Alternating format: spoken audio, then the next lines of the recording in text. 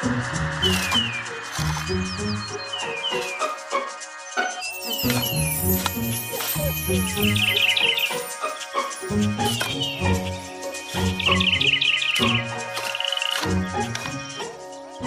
and welcome to the Plant a Trillion Tree podcast.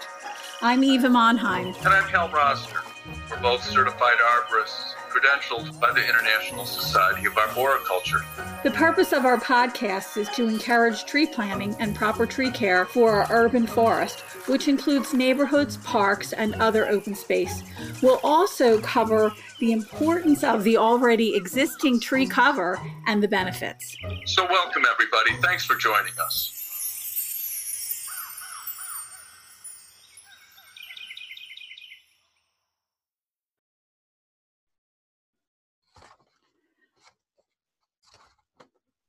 Plan to attend the virtual Tree Canopy Conference.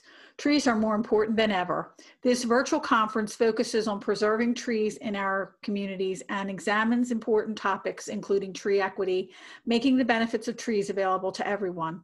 You will learn which tree species will do best as the climate warms and the importance of planting diverse species. You will see how warmer temperatures change the geographic ranges of insect pests and what that means for preserving trees. Speakers include Paul Meyer, retired executive director of the Morris Arboretum, Jad Daly, president of the American Forests, and Mike Rupp, professor of entomology at the University of Maryland. Each session carries one CEU for International Society of Arboriculture Certified Arborists. To register, visit www.morrisarb.org/classes or call 215-247-5777, extension 125. Sponsored by the Morris Arboretum of the University of Pennsylvania and the Haverford College Arboretum. Jennifer Walker is the head gardener at the Barnes Arboretum at St. Joseph's University. She enjoys the challenge of managing and growing the tree canopy and other flora of this historic arboretum, as well as being engaged in the life of the university through student engagement and collaboration with faculty and staff. Jennifer's other professional areas of expertise include environmental management and civic engagement with specific attention to the effects and presence of structural inequality, community conflict, and stakeholder development. Jennifer has authored numerous publications, including a manual for the EPA on vacant lot regreening in the Rust Belt, and completed landscape designs and management plans in communities ranging from Etim, Oda in Ghana to a coastal marine lab in rural Georgia. Jennifer holds a Bachelor of Science in Landscape Architecture from North Carolina State University and a Master's in Landscape Architecture from the University of Georgia. Welcome to the Plant a Trillion Trees podcast, Jennifer. We're delighted that you could come to talk with us today, and to our audience, we're just really thrilled. Thanks for having me. Yeah, it's really exciting. And one of the things after meeting you at the Arboretum, I wanted to know about how you actually started managing the collection of trees there when you first came there, and what were some of the challenges that you faced upon your arrival at the Barnes? Well, Eva, one of the biggest challenges I think was also a blessing, which is that so many people going back generations have really intense emotional connections to this landscape, and particular trees, which is, I think, a rare find. Usually you're trying to get people interested in trees and specimens, but I found that a lot of people had a lot of concerns and a lot of investment and involvement, which was a blessing to engage folks in that way, because we do horticulture education and outreach. And so we really had to double down on the education and communication piece. And then I think the biggest challenge is just the changing climate. It's our shared inheritance of that. It's both from the perspective of kind of warmer, wetter weather to extremes. I found a lot of soils that were scoured and eroded and compacted, which can happen fairly quickly with repetitive major storm events. And then on top of that, the diseases and that go along with warmer, wetter weather and not having a cold winter and things like that. And then also just another blessing of this place is just the enormous diversity and quantity of trees that are here, especially veteran trees. There's a lot of older aging specimens really packed in there.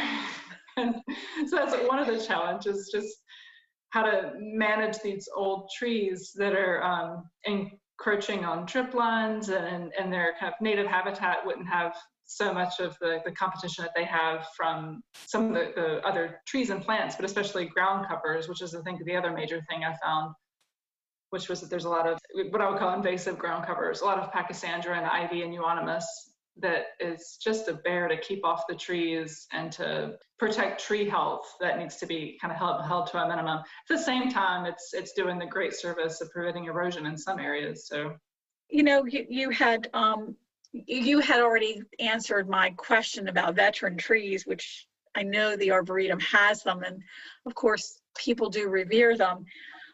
But how do you see yourself as the horticulturalist there, checking and making sure that there are replacements, and what's going to happen 1 or 2 decades out when some of those veteran trees might be gone? How is that going to affect the reaction of people who come to the Arboretum, and how do you replace some of those that may be one of a kind there? Well, one of the things that I keep going back to is the legacy of Laura Barnes, and really Captain Lapsley before her too, in the 1880s when he started this Arboretum. And that is that we're focused on research and teaching and kind of being on the cutting edge of horticulture. So one of the things that Laura Barnes did that was just such a gift to this whole region was to early on bring in specimens that were either unknown or thought to be marginal in this area, so we could see how they performed over time. And so, like I mentioned earlier, with the changing climate, some of the plants that have been here for a long time, some of these older trees, they're failing in part because of that changing climate. Whereas 40, 50 years ago, they were thriving. Now they're really, really struggling. And so that'd be the first part of my answer, is that we simply wouldn't replace plants that are not doing well just to maintain a historical record. Like we're not a historic garden, we're a living collection with a historic mandate to maintain a living collection. So that's something that I plan to do, is to really to stay on that cutting edge of things that are perhaps maybe marginal now, but look to be successful 5, 10, 15, 20 years down the road, so we can really see how they perform in order to perform that service of letting other people know, and other arboretums and municipalities and growers know what works well. And then the other thing I would say too is, I mentioned earlier that things are fairly tightly packed, which I think is being generous. And there's no, I think it's something that a lot of people like to quantify, like how many trees do you have? And like there's a magic number of trees that this 12 acres could have, and that we should kind of maintain that. But what I'm interested in, and then this is something too, I honestly think that Laura Barnes would be interested in, had it been the way that horticulture was practiced in the 1940s and 50s, and that's to really focus on an ecosystem approach. So replacing tree systems more than just replacing specimens. So we will be obviously keeping up a very diverse collection and replacing trees with specimens, maybe ones that will perform better right now, but really maintain the focus on ecosystem health, looking at the soils and the water and the hydrology, the understory, the ground cover, all of that. So really looking at transitioning it from a tree here, tree here, tree here to a ecosystem. Oh, an ecosystem within the collection, within the grounds. Right, and we have, it's 12 acres and it's not on a steep hillside, so it's pretty much the same climate. Yeah. But there are areas, like the northeast corner is much drier than the southwest corner, which has the pond and the woodlands. There's all these different places. Like some have an aspect that's west facing, some north facing. So there's places in there where we could create kind of sub-ecosystem types and really place plants that maybe naturally would grow together. historically the collections were, all the Stewardias in the same area, all the ferns from Asia in one area, the ferns from Europe in another area, when in reality there's ferns in Asia and in Europe that some are dry ferns and some are wet ferns. So to put them in the same area might be good from just a taxonomical standpoint, so you could see one fern next to the other. But as far as an ecosystem, they probably need to be a little bit more mixed, and the same with the trees, to like really look at what would do well with its partners. Yeah. Yeah. One thing Eva and I talk about a lot is we feel like our Delaware Valley climatological zone is experiencing an elevated rate of change in terms of climatological events. The heavy storms that, when a cold front comes in and blows out a week's worth of heavy, humid air. And then I guess we've been off the hook this summer with extensive drought. It feels like the past maybe 3 out of 5 years, August, September, have been pretty horrific in terms of dryness. You getting a sense of that at the barns in terms of climate and weather? Yeah, so I started here end of last July, so it's been a little over a year. Yeah.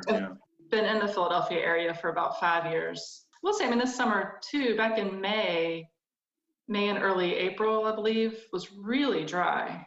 A lot of things were growing up, so we kind of had both that really intense dry spring, which is unusual, and then typically when things are kind of tending towards dormancy right now, it would be I think a little bit drier, so it feels kind of flipped.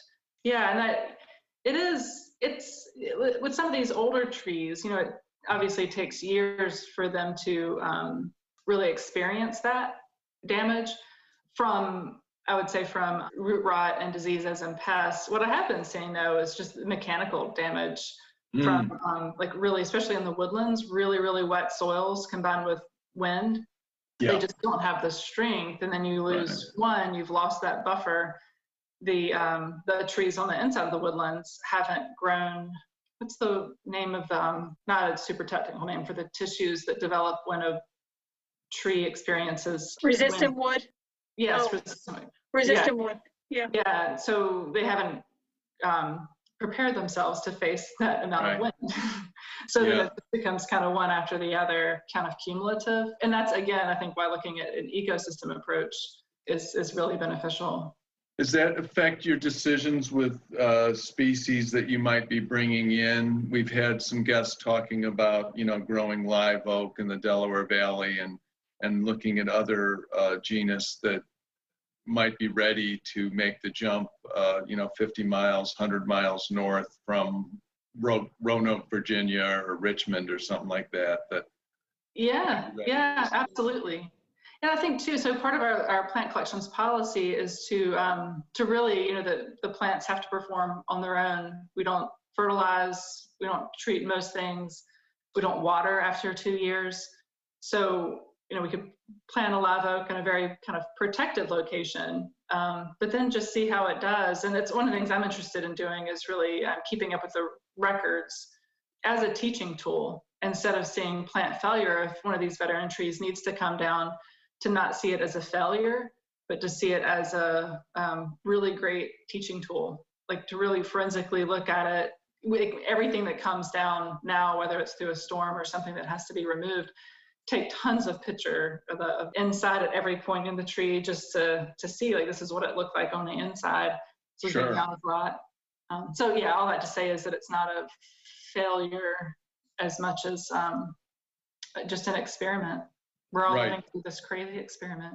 Yes, we're all living through it. We just had John Berryhill on from Smith College, and Eva asked about favorite trees, and he mentioned sugar maple and hemlock. And of course, I had this pang of longing because sugar maple and hemlock are, struggling down in our region here. Yeah. Oh, we don't even have 1/5 of what we had back 35 years ago in hemlock. Hemlock used to be up everybody's driveway. You had hemlock to protect your driveway from heavy snow drifts, and you don't have that anymore. You just don't have. So many properties I used to manage, they're all gone. They were gone within the first 10 years of us working there. Yeah. And I think we need to do a show on post-traumatic stress for arborists. Because the only thing I can never shake in my own brain is spotted lanternfly on Ailanthus and how absolutely corrupted and sad they look. Well, and you're talking about that when you think about the work that was done out in the Midwest after emerald ash borer. They were able to prove mental illness increased by 30%. Whoa. After we had the denuding of the emerald or the ash because of the emerald ash borer. And they had, the before statistics, but then they had the after statistics, which were so blatantly in your face that they could not believe the effects of trees. So that's when they started doing a lot of research on that. And it's true, like veteran trees, like John was saying about veteran trees, people come back, they want to see the tree that they were learning around. They want to see the tree that they watched fruit each year while they were in school. And I think that that's really, it's amazing and sad when it's gone. There's a loss of like an old friend. Yeah, I think even people that would say they don't have a particular connection to landscape or trees, I don't think they realize it until it's gone. That landscape is gone. I think a lot about like in Oregon or California or Colorado and what's happening now, or in Iowa with the wind event a couple months ago. It's people that might not have noticed trees or thought much about them when they're gone. It's really serious. Like they really. Now that you're talking about that, sometimes I do a writing class, and one of my writing projects is I'll say the first thing you need to do is write about the first tree you remember. And invariably I have the whole class crying. The whole class is crying. It's because my father or my sister, and we've climbed that tree and blah blah blah, and it's the tree that gives them memory. So you think about that, and you're right, the plant blindness is really unconsciousness. Right. Even when Hal mentioned the sugar maple, I have a very intense sugar maple memory, tree memory. Just hearing that thing just made me tear up a little bit. Yeah. Exactly. So I think it's great that what you're doing is working and shifting how we look at the trees at the barns. How is the overall collection being integrated or connected to the new relationship with St. Joseph's University? That's an interesting topic too. So can you give us a little bit of information about that? We're so happy that St. Joseph's is part of or has kind of consumed the Barnes Arboretum. Right. So I definitely don't want to talk about the partnership itself, but I can just tell you how it's been used in the year that I've been here.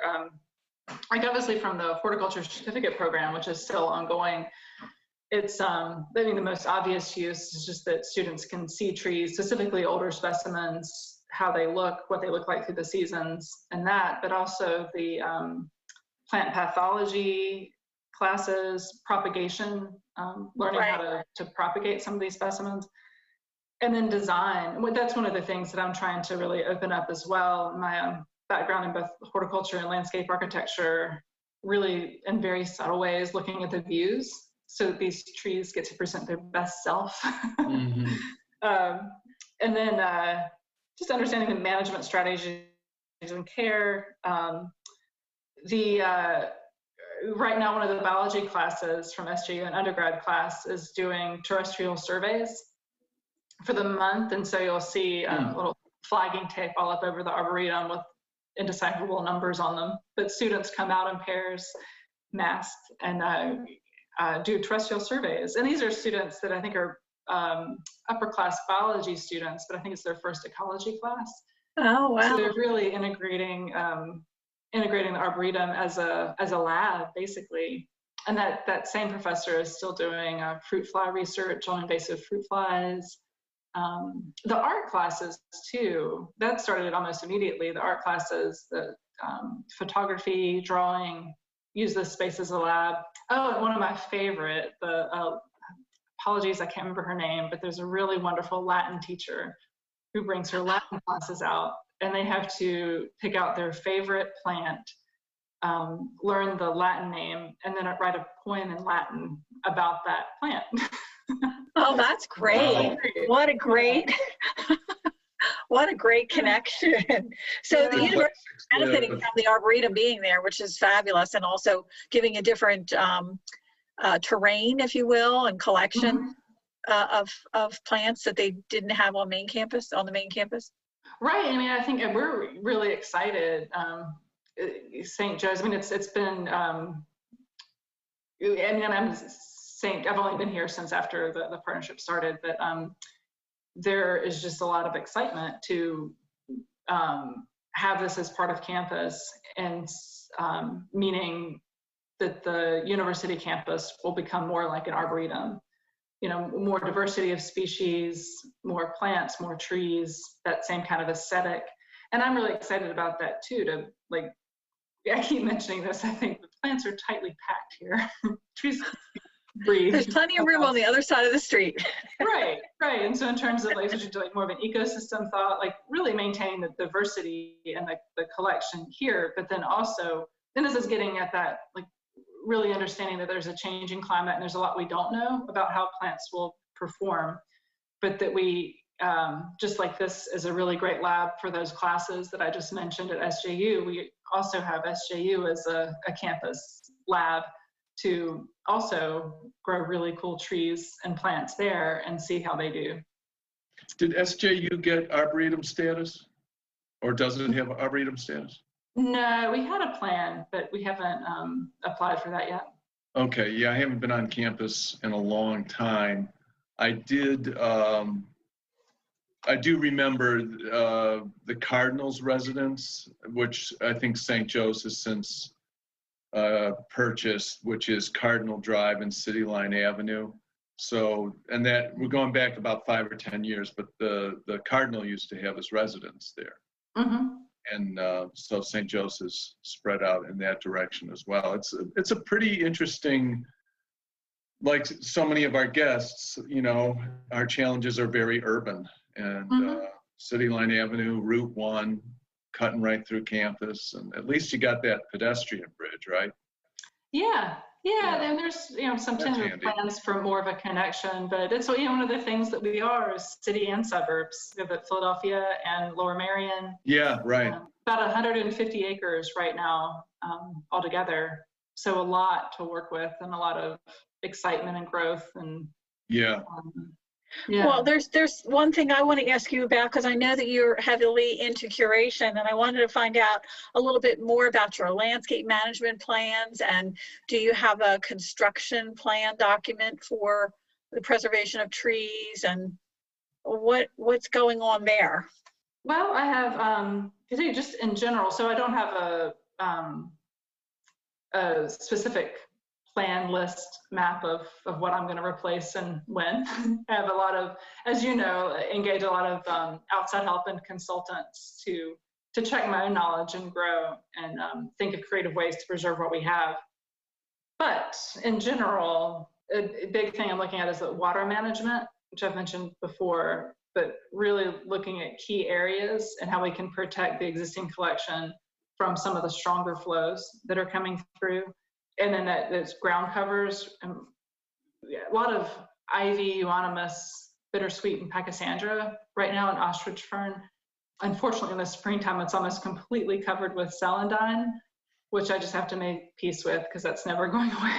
Yeah. I'm reading Beth Chatto's book, The Damp Garden, and she says that, you know, celandine is just, you know, just takes over, she said, but then she realizes that it does serve a purpose. It covers the ground to prevent erosion, and it does eventually die back so all the other perennials can fill in, or the shrubs or whatever it is. So, you know, that book goes way back to I think to the 80s. So they were having problems over in England with it. So, you know, Yeah. we weren't having that many problems back then with it, but now we are. And, you know, she said, you have to deal with it, you know. Yeah, I'm dealing with it. I kind of miss some of the spring ephemerals that we could have if Celandine wasn't so competitive. But that, and I think the other thing, two big things I'm looking at is just the soil health throughout the Arboretum, beyond just erosion control and water management, but just looking at the soil life, soil diversity, and then in very kind of low-tech ways, creating a lot more habitat for reptiles, snakes, turtles, frogs, birds. There's a lot of really, especially this spring, it was really sad that we were closed to the public. This birds had a heyday. So many, and a huge variety of birds here. So really wanting to protect that. And then small mammals, like just the whole, that again, that ecosystem approach to really look at how we can build ecosystems to kind of work with nature to maintain areas and maintain the tree canopy. And so with the pond, I've really enjoyed working on that and rehabbing that slowly. But, you know, making a connection from the water to the land is the next thing, so that turtles and frogs could benefit a little bit more. Well, I don't know whether any of the listeners know this, but I actually teach at the Barnes, and so I'm excited because our classes are going to be able to help you with seeing your vision, helping you develop your vision. So I think that that's a really good learning tool that we're going to have for class, and someone with your knowledge and your background of landscape architecture as well as horticulture is fabulous for education, and of course the certificate program. Having someone like you there to support that education is invaluable. So looking at the trees that are on that campus and the value added that students get when they have veteran trees like that, they're irreplaceable. Yeah. Jennifer, any ground cover solutions you can recommend? I'm thinking about all the conversations I've had over the years about at least once a week about what can I do about the English ivy? Is it bad for trees? But, you know, you take away English ivy and Pachysandra and Vinca, you know, we're kind of left with a few choices. Yeah, it's pretty slim. What's working here so far, I've got a fairly large stand of Lily of the Valley, which is working well. Doesn't creep around too much and allows things to live around it. And then a woodland euphorbia. I'm blanking on the scientific name of that. That's working well. So looking at that euphorbia and others, really, I mean, if you come out here now, one of the things I'm doing is taking up a lot of the grass, partly to save on the cost and damage of mowing and tending the lawn, but also to increase the soil health under the drip line of trees. Yeah. But because I've just done that, the soil isn't super great to plant a lot of things. But ideally, in the near future, we'd be able to really plant those spaces with shrubs. And so that shrub layer, small trees and shrubs, so that they become not just trees and ground cover, but more going on. Specifically, I mean, just bird habitat and cover for other animals. One of the things I found that euonymus and ivy is a really, really great habitat for voles. For moles? Voles. Oh, voles, yeah. Yeah, which are not one of my preferred small mammals to have on the property. Yeah. So yeah, and some like under the lilacs, that's a challenge. That whole situation is a challenge, but perennials, where light comes through, I've started to use a lot more Elysium. What else have I found that's really good? Partly, I mean, also deer, also not one of my preferred small mammals. Oh, yeah. They don't eat it. There's a few things like that. Calendula is great, but they really like to nibble on the calendula. But those kind of self-seeding annuals where there is enough light to increase the beneficial insects that are visiting, especially close to like roses and peonies and lilacs, to take care of some of those issues. Right. Yeah. And under trees, it's so much better to have other plants rather than grass. People don't realize that grass takes up so much more water than having a ground cover or having a shrub. They don't think they don't equate the two, and the amount of water that they take. And so I think that that's really something that people need to look at. And even a combination of perennials and woody shrubs or woody ground covers that work well, like yellow root, or even the new low mound aronia now, which just came out from Proven Winners. That one there just covers beautifully, and yet you've got a lot of space for water to get through and doesn't consume as much water as lawn. So there's a sweet box. Oh, sweet box, yes. Sarcococca hookeriana, yeah. Also, too, the mention of grass. One of the things that grasses aren't in my primary knowledge, but I'm slowly learning more about that. But experimenting with some of the native grasses too that are not super aggressive, but that would do, especially like under the what I'm calling the meadow area. I'm rebranding it the meadow. It's under with a collection of crab apples and pears. Right. It's a little bit of a forgotten area. I've let it grow up now into a little bit of a high grass meadow with what's there, but I'd like to convert that area into more of native wildflowers, and then also grasses that aren't going to use a whole lot of water and wouldn't outcompete some of the annuals and perennials in that mix. But I think that's kind of an underutilized ground cover under trees, especially in city areas too. There's some grasses that they're not long grasses, but they're really, really durable to the salt and dog interactions. Red fescue is a good one, slow grower, and rarely needs to be mowed. Yeah. Before we have to go, because we're getting short on time here, believe it or not, this has been such a wonderful conversation. Hal and I have a favorite question we like to ask. And I think you might have alluded to it already. Do you have a favorite tree? Oh, I knew this was coming, and I made a list so I could just like put my finger on one. I'm going to tell you one of them. The Yulon here at the Barns. I think one of my 5 top favorites is the Yulon magnolia, the Magnolia denudata. Yes, I love that. And it was spectacular this spring, in part because we didn't have a late cold snap or a lot of rain, so its flowers persisted. But its structure and even its texture right now, it's such an unusual, beautiful form. That's my favorite of the hour. That's a great I've never heard that one, but it's like, somebody said to me, you never ask, which is your favorite child? No, but I always say that it's the one I'm standing right in front of. Right. So the others can't hear me. Yeah, that's great. Yeah. Well, Jennifer, it's been really a wonderful time talking with you, and just a really great discussion, and we hope we can have you back sometime soon. Great. We wish you the best at the Barns. Yes. So yeah, I'll hope to see you both out here soon. Yeah, I have to get over it. It's been way too long, Jennifer, so I will look forward to meeting you in person. Oh, that'd be great. Thanks, Hal. thanks. Bye, guys. Bye-bye.